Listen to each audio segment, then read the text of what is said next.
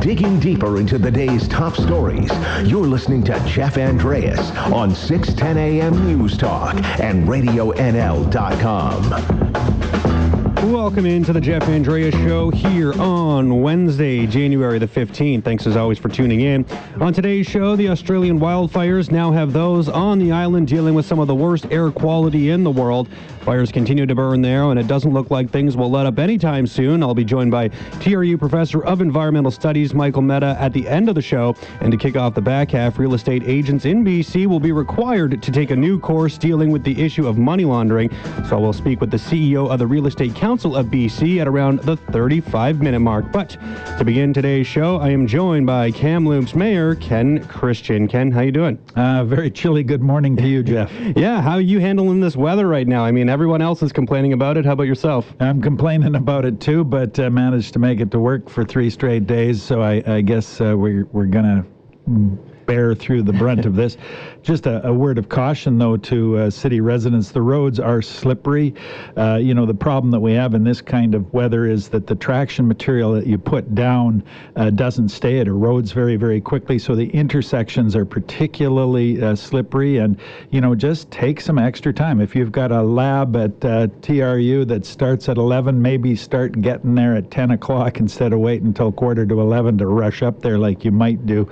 So, some of the major routes, the East Trans-Canada Highway, certainly the Columbia Street piece, the Halston, those are plugged, and it's very slow going, and just slow down, take it easy, and we'll all get through this.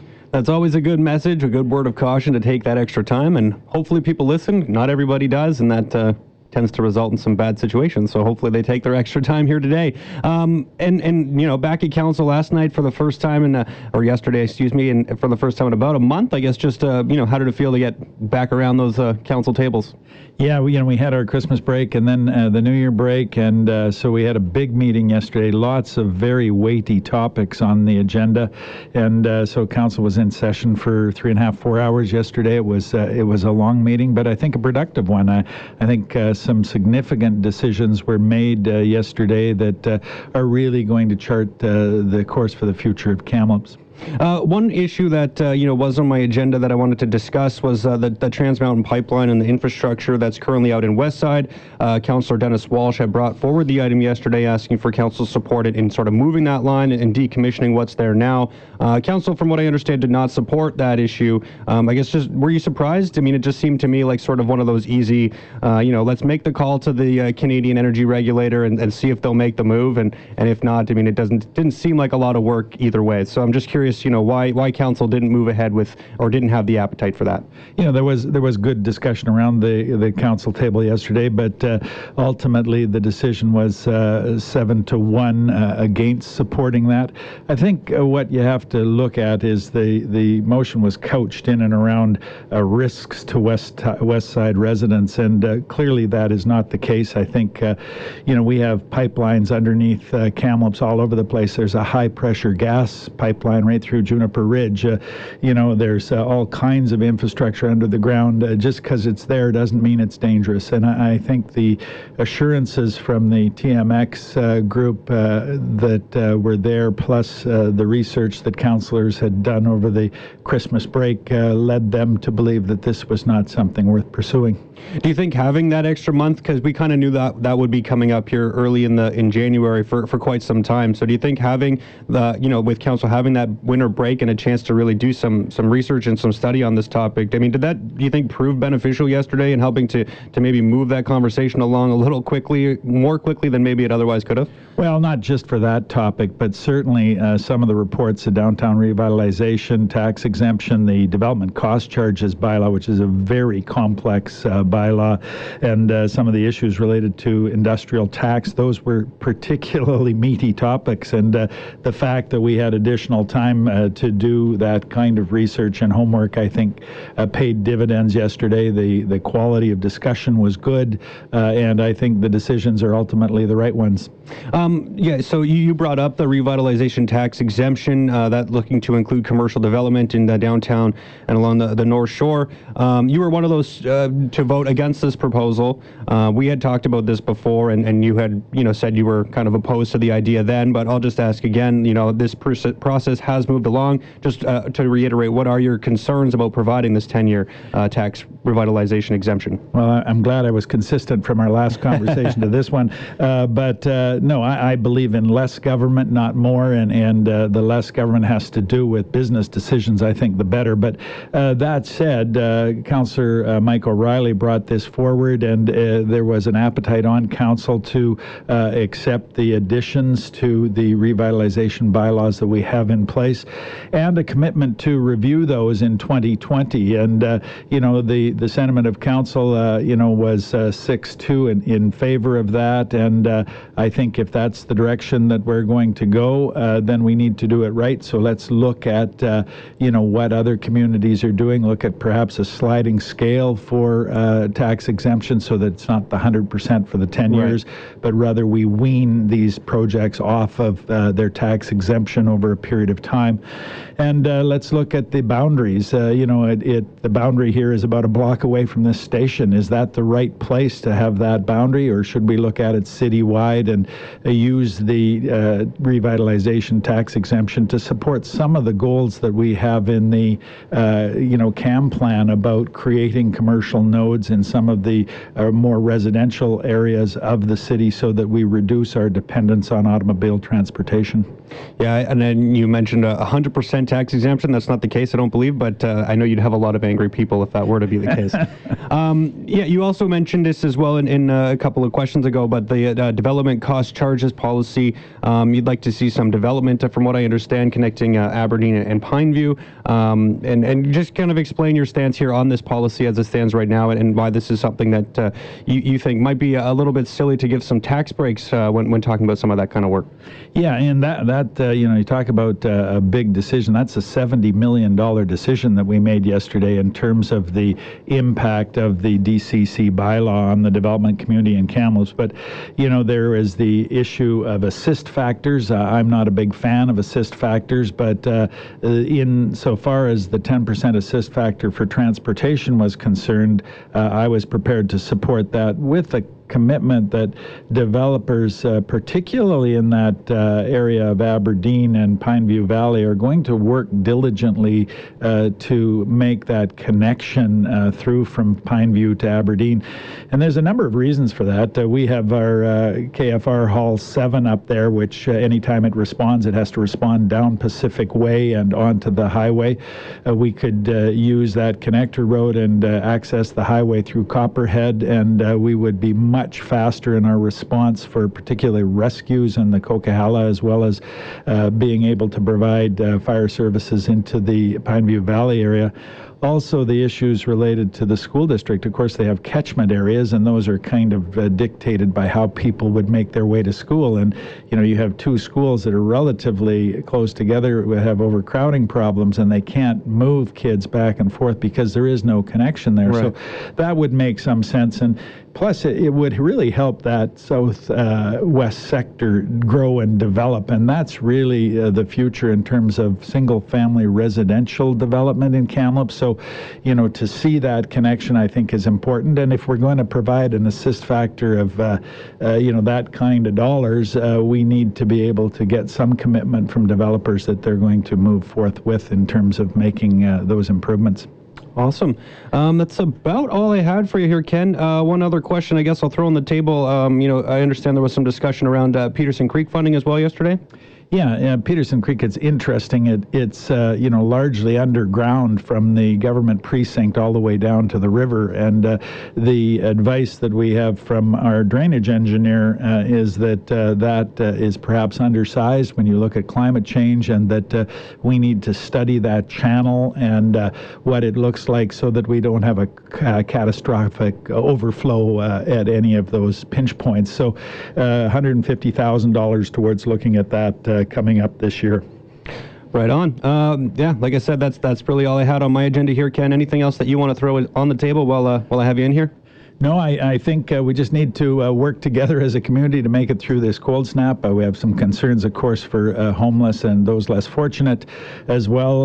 We're going to have another dump of snow here. There are going to be issues with windrows. There's going to be issues with, some of the hilly areas. So please be patient. We have all of our crews mobilized. All of our equipment is working, and we are going as diligently as we possibly can to deal with this kind of freakish winter weather. Yeah, it's been a pain here for the last few days, but come early next week, anyway, we're starting to look at some plus temperatures, so I'm sure we're all looking forward to that. And apparently we're doing better than the lower mainland. Well, there you go. I mean, that's always the case, though, right? Exactly. Awesome. Well, thanks so much for coming in, Ken. Always appreciate you taking the time.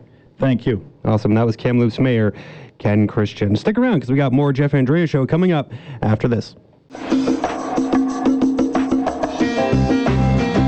Your opinion. Call or text 250-374-5345. Find us on Facebook or on Twitter at Radio NL News. This is Jeff Andreas on RadioNL.com. Welcome back to the show here on Wednesday, Hump Day, the center point of the week. It is all downhill from here, and that applies not only to the week itself, but probably this show as well. It is time for That's Whack Wednesday. It's That's Whack Wednesday. Hair whack. Is his gear whack. His foot stance whack. The way that he talks whack. If you haven't heard this segment before, I take a look at what's happening in the world, and if I think it's whack, well, then I'm going to let you know about it right here and now. Let's start with the obvious, the weather. Needless to say, the weather right now is pretty whack. Today we are looking at a high of minus 15 in Kamloops, but the wind chill, that's going to feel more like minus 25 to 30. No. I'm not okay with that. It's too cold. Look, I get if some people out there like the winter, and if you're a glass half full type of person saying something like, hey, at least we don't live in Edmonton or somewhere else where this type of weather is to be expected throughout the entire month of January and into February and even longer than that. Look, I get it. We're better than that, but I mean, here, I don't like complaining about this 1 week of bitter cold. That in itself is just a little bit but that doesn't change the fact that I am over it, guys. I'm wimping out here, and that's not even a complaint, because I will tell you right now, even if I could handle the cold better, it doesn't mean that I want to. Can't wait for Saturday. It looks like things are going to start to warm up. I'm so sick of this weather. This weather is Now, remember the Pickering nuclear scare over the weekend? A warning of an unspecified problem at the Pickering nuclear generating station was sent in error to cell phones, radios, and TVs across Ontario on Sunday. Now, the issue itself, I think, was a little bit well, apparently now, orders for potassium iodide pills have surged in Ontario after that false alarm. Ontario Power Generating says that more than 32,000 orders for the pills have been placed since the alert. The pills help protect the thyroid gland and reduce the risk of cancer if radioactive iodine is released into the air. Now in Ontario, potassium iodide pills are distributed to residents within 10 kilometers of a nuclear facility, and others living within a 50-kilometer radius of one can order them through a website. Now, I'm not saying this is a dumb thing. I mean, if you live close to the nuclear facilities, then I can understand doing whatever you can to protect yourself, but I find it a little hard to believe that taking a pill is the best option, especially if there's a chance that you could be the next superhero. I mean, come on. Let's make this happen. Let's become the next Superman or Spider-Man or whoever. Let's stop taking these pills, because I think the fact that we're taking these pills to protect ourselves from a nuclear scare, well, I don't know. In my opinion, that just sounds a little bit Now, an interesting piece out of the Toronto Sun yesterday. A study is estimating that 5% of small businesses have stopped taking cash, and an additional 8% plan to stop accepting cash within the next 5 years. I think that's a little bit I mean, I like having cash. It's the best way to buy stuff on the black market, right? No, this is probably more of a big city thing right now, but I think it's only a matter of time before we move into a cashless society. If 1 in 20 businesses isn't taking cash now, and soon that number will be 3 in 20, and probably soon after that it will be 15 out of 20, then what the heck are we doing arguing about who should be on our $5 bill? Look, let's hurry up and move this conversation along. Whose face should be on my debit card? I think that's the real question that should be debated. All right, now since it's Wednesday, let me take a chance to call some people out here, because this is pretty interesting in my opinion. But first, a look at the local holiday that was called distasteful and puerile by a panel of hillbillies. Whacking Day! A recently resurfaced study out of Britain claims that men spend 7 hours a year hiding in the bathroom in order to escape their family. That equals a little over 1 minute a day spent in the bathroom hiding. 1 minute a day for an entire year. 23% of the 1,000 people that responded to this survey said that they consider the bathroom to be their safe space. Sorry, gentlemen, but that's not the greatest reason to be hiding in the loo. I mean, I think we should probably just be real with ourselves and perhaps introduce a little more fiber into our diets. Spend a little less time in the bathroom and a little more time with those who claim they love us. Hiding in the bathroom, gentlemen, that's a little bit. And you know what? I'm sorry to say it, but I just had to call you out. I just had to call you out. As they would say in Goodfellas, I guess you just got whacked. You got out of line, you got whacked. Everybody knew the rules. And to end things off here, it's a sad reality of the world we live in, but more people in the United States now say they have more faith in companies like Amazon and Google to, quote, do the right thing than they do in the president, the news media, and even the police. If you ask someone, do you have more trust in Amazon's return policy or in the police to actually come help you out when you're in distress? And the answer that they have is, well, I believe more in Jeff Bezos. Well, I'm sorry, everybody, but that is a little bit. Now, we can take that lack of trust in the U.S. even further. 50% of people said that they trusted their family physician to do the right thing. And that was the highest level of trust on this study. 1 in 2 people would go see their doctor, ask them what's wrong, and when their doctor has an answer, they just either accept it or are just as likely to say, nah, you're just a quack, and try to tell the doctor that they're wrong. I don't know. If that's the way your healthcare system works, well, in my opinion, I think I have a problem with that. Or should I say that I think that is a little bit. This has been That's Whack Wednesday. That's Whack Wednesday with Jeff Andreas. All right, well, we got some more good stuff coming up here on the Jeff Andreas Show as we get set for the back half of the program here, the second half hour. At the very end of the show, we're going to be talking about Australia and the air quality problems that they are currently having there. There's been some scary scenes out of that country, and, well, I'm going to be talking more about that with the professor of environmental studies at TRU, so that'll be coming up at around the 50-minute mark. But coming up next, I'm going to be talking about BC realtors. Soon, they will have to be taking a course on the subject of money laundering. Starting April 1, it will be required material to be a realtor in British Columbia. Learning more about money laundering. I'll be joined by the CEO of the BC Real Estate Council after this.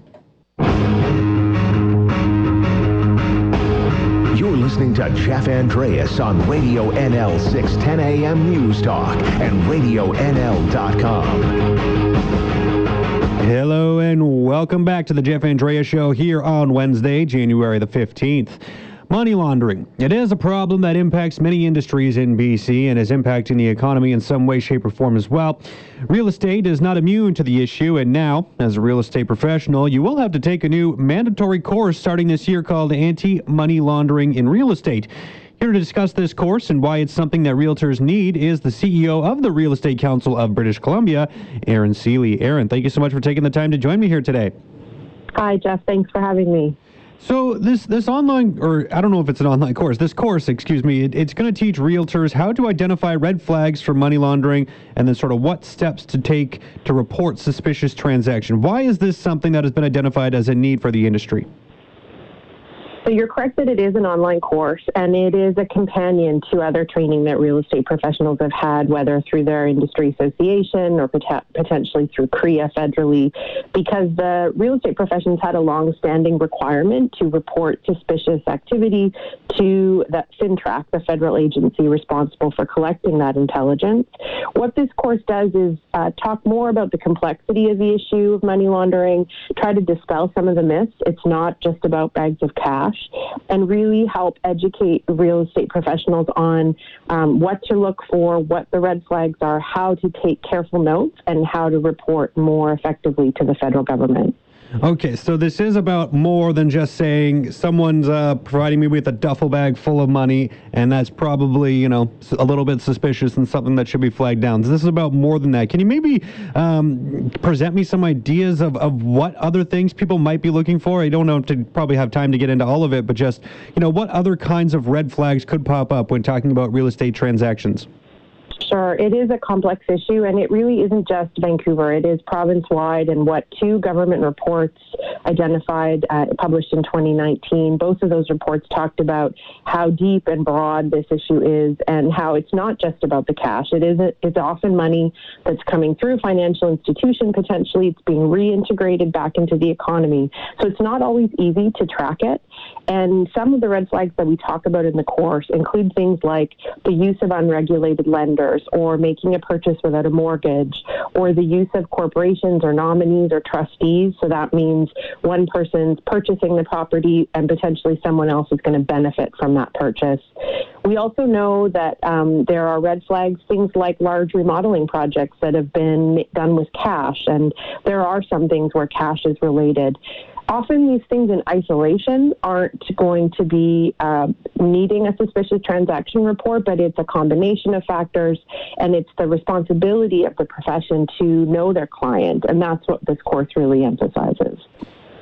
Is there any way to quantify just how big of a problem this is in British Columbia? I mean, how much money do you think is being, transferred through the real estate industry that obviously is not, making its way through the economy as it's supposed to? Is there any way to put a number on that?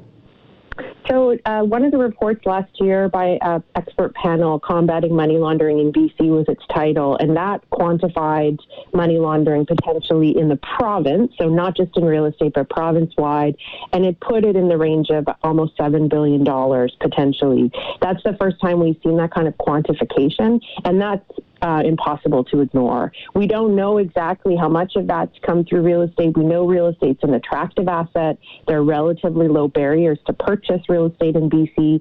It's appreciating, it's a luxury item, and it's highly sought after. So we know that that's a risk area in the province. Yeah, I would think, looking at the real estate market is probably one of the more preferred ways to go about hiding your money, just because you are dealing with such large sums, right? That's probably what makes it so attractive.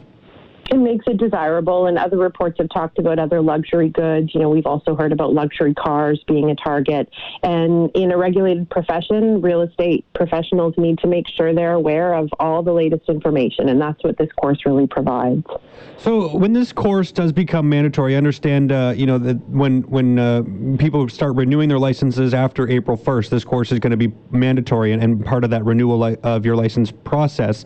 So what kind of work goes into this? Just if I was a real estate agent and was looking to renew my license later this year, I have to take this course. So what does that look like? How long will it take to, get online and go through the course material and pass a test or exam or whatever is the case at the end of it? Just, can you take me through that process and how it works?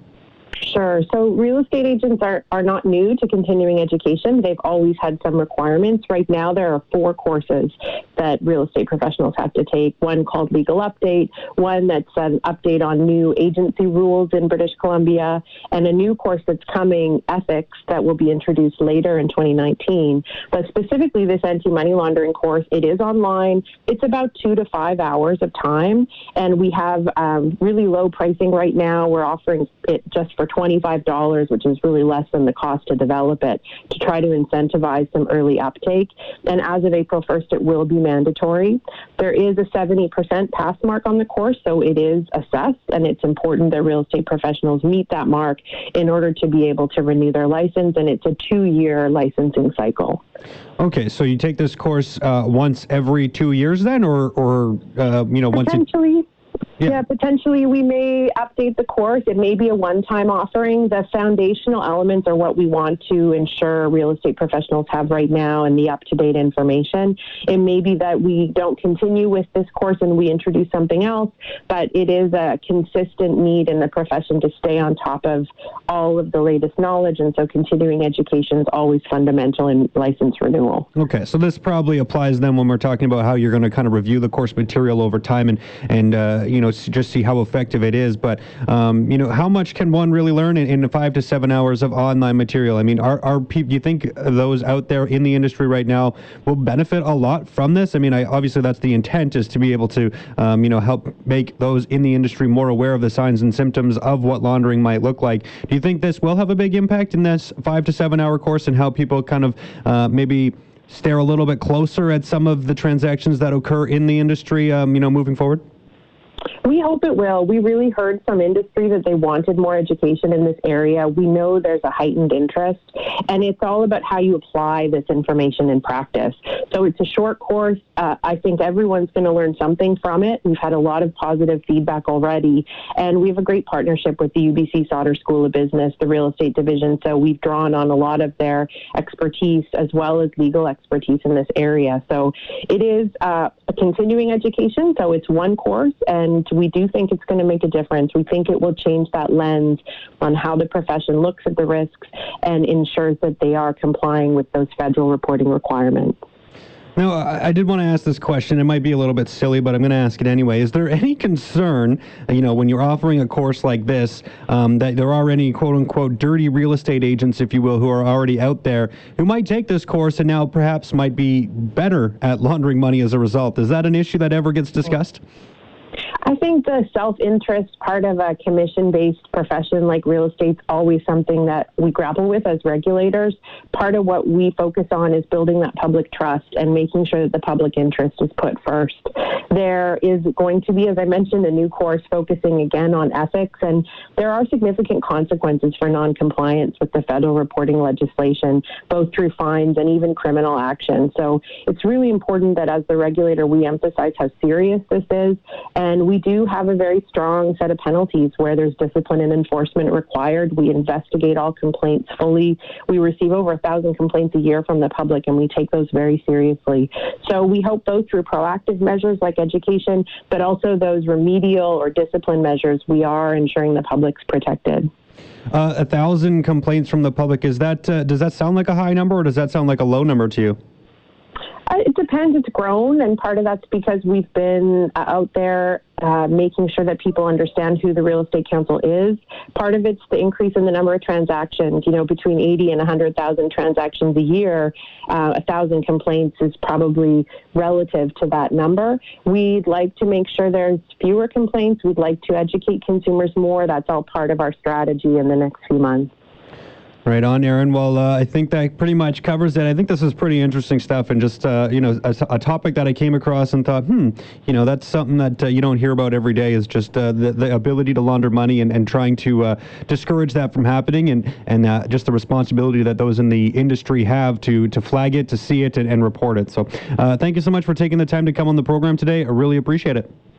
Thanks, Jeff. I appreciate it. Awesome. That was Aaron Seeley, the CEO of the BC Real Estate Council. Yeah, so starting April 1st, when real estate agents in the province go to renew their license, they will have to take this mandatory money laundering course called Anti-Money Laundering in Real Estate. So 5 to 7 hour course. Obviously, she believes that you can learn at least a few new things as a result of taking the time to go online and take the course and take the test. And it's going to take 70% to actually pass in order to get your license. So this will be something that people will be taking and taking advantage of in order to actually, do the job that they want. So they'll be learning more about anti-money laundering. $7 billion, she said. Can you believe that? $7 billion with a B is laundered in the province on any given year. I believe that was a 2018 study that she had related to or reported.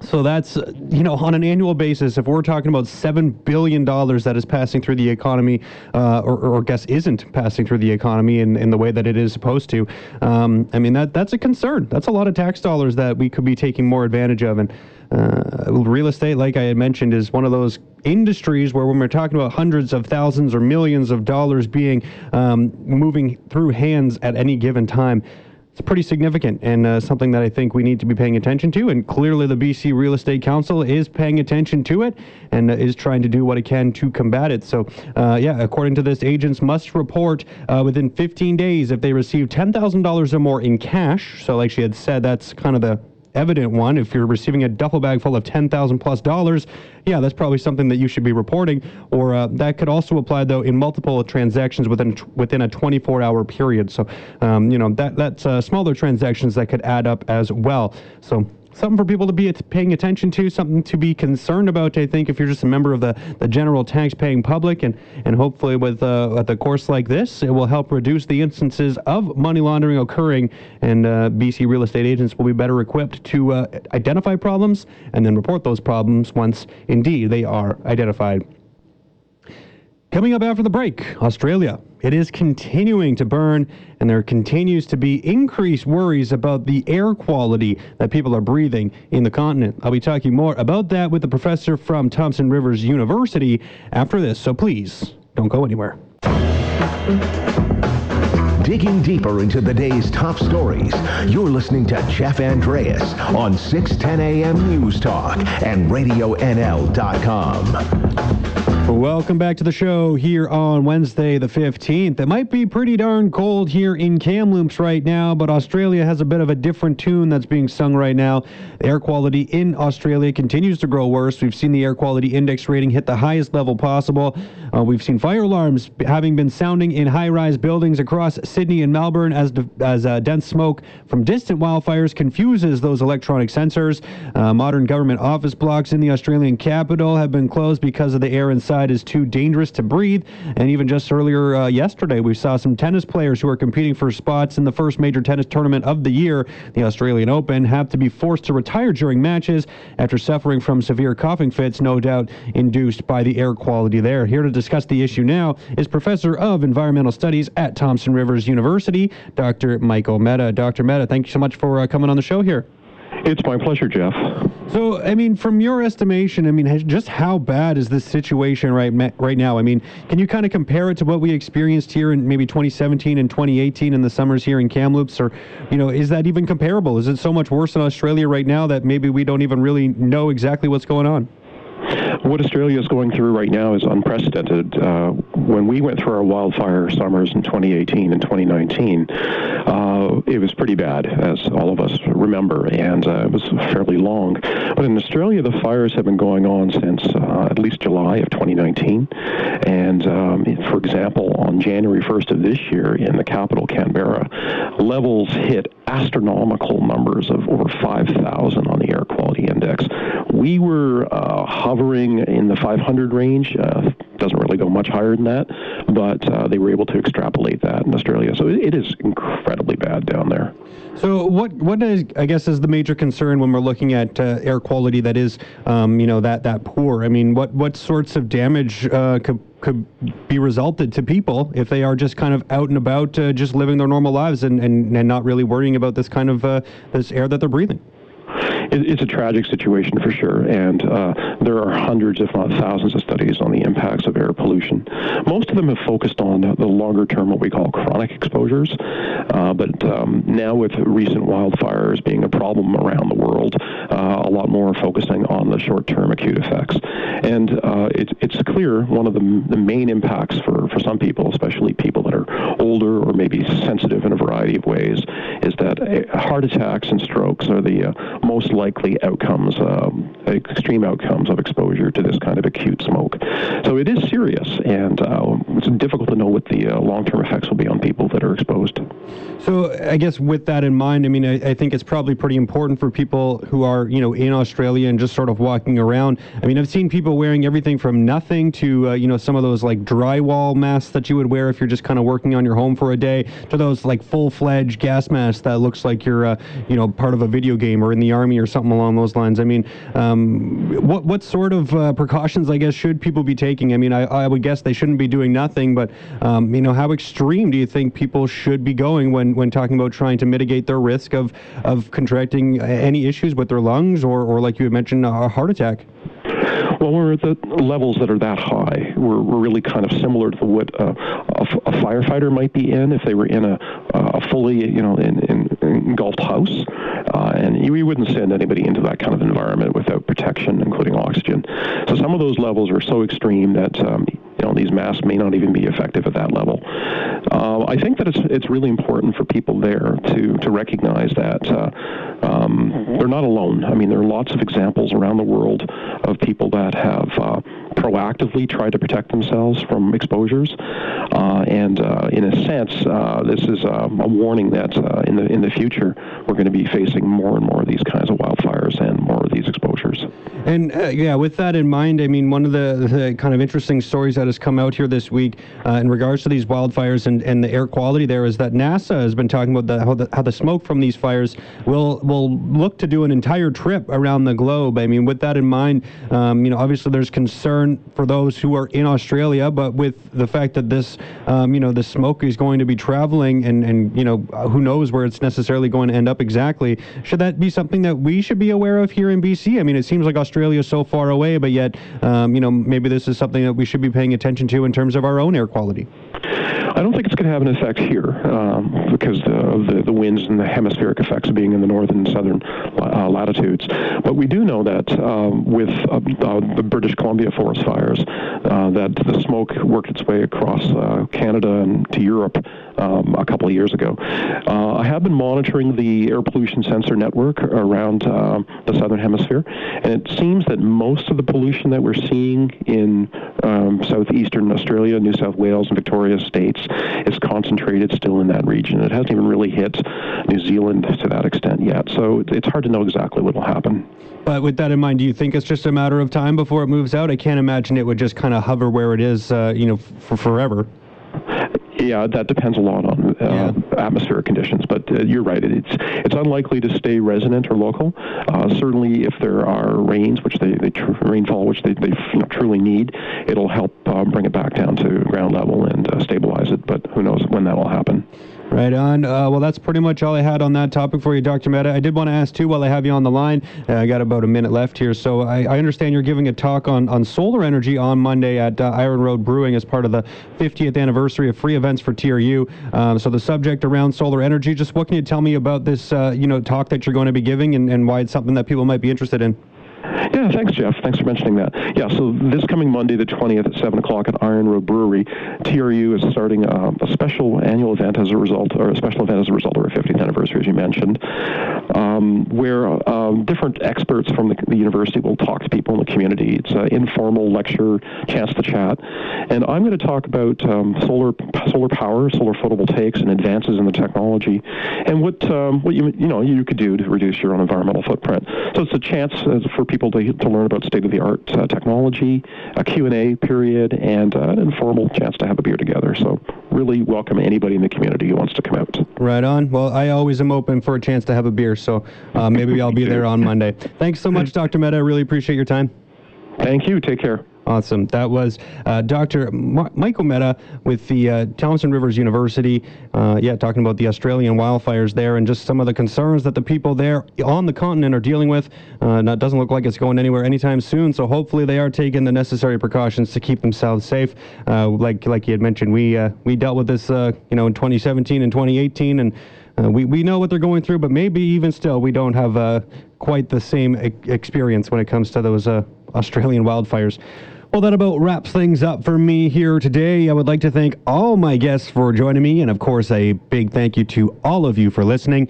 And remember, whether you join me here for a short while or a long while, just know I enjoyed our time while it lasted.